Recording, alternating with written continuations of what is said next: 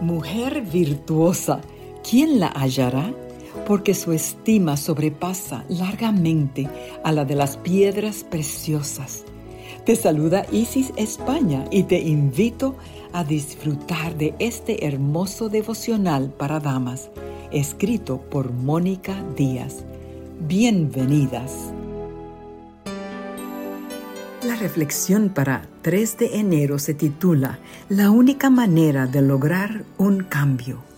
Plutarco dijo, lo que logramos internamente cambiará nuestra realidad exterior. Escucha nuevamente el pensamiento de Plutarco, que he seleccionado para hoy. Es increíble que una frase escrita hace 2000 años siga encerrando tanta verdad.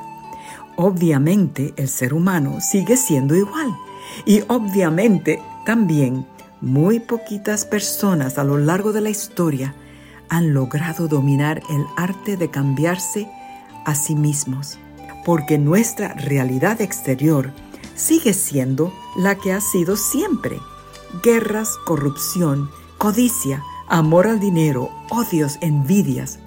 Pocas excepciones, como Gandhi, Martin Luther King o por supuesto Jesús, lograron cambios en su entorno y lo hicieron no imponiendo un cambio a los demás, sino siendo ellos el cambio. Desde el respeto, la responsabilidad individual, el dominio propio y la no violencia, mostraron un camino mejor que fue una luz en el mundo y que nos invita dulcemente a cambiar. Y el cambio llega, aunque no para todos, porque cada uno decide si quiere o no cambiar. Simplemente por el hecho de existir, nosotras también ejercemos una influencia sobre los demás. ¿Qué haremos con esa influencia? Esta es una pregunta que todas debemos hacernos para ser intencionales con nuestro vivir.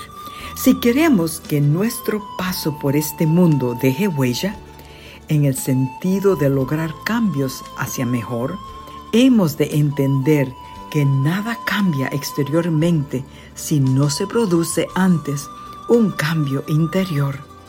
Querer confrontar la violencia con violencia solo genera más violencia. Gritar solo provoca más gritos. Ser competitiva lleva a más competitividad. Como dijo Einstein, no podemos resolver un problema con la misma mentalidad que lo ha generado. Una de las decisiones más importantes que podemos tomar es cambiar nuestra mentalidad, comenzar a vivir como queremos que sea la vida. Si queremos un ambiente de paz, hemos de ser la paz, aunque nos rodee el conflicto. Si queremos un entorno de amor, tenemos que ser amor, respondiendo al odio con serenidad, respeto e incluso cariño, derrotando así al odio. Si queremos superar una cultura de chisme y crítica, tenemos que ser cuidadosas con nuestras palabras, solo transformando nuestro entendimiento para que éste a su vez transforme nuestra manera de vivir. Podremos llevar una vida que sea luz.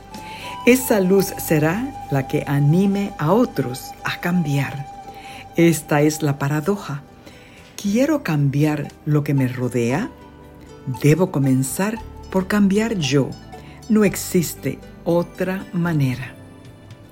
No vivan ya según los criterios del tiempo presente. Al contrario, cambien su manera de pensar para que así cambie su manera de vivir y lleguen a conocer la voluntad de Dios, es decir, lo que es bueno, lo que le es grato, lo que es perfecto. Romanos 12:2.